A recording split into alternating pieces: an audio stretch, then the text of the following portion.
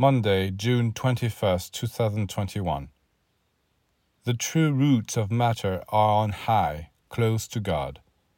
There are the four holy living creatures, the seraphim. This means that matter is of divine origin, but at this degree of purity and subtlety, it is unknowable and inconceivable, for it is one with the Spirit. However, since discoveries in physics are revealing ever subtler forms of matter, perhaps physicists will eventually develop instruments capable of observing the structure and movements of etheric matter. As for astral and mental matter, it is of course unthinkable. We can only work with them. In fact, we do work with them. You all work with them, but unconsciously.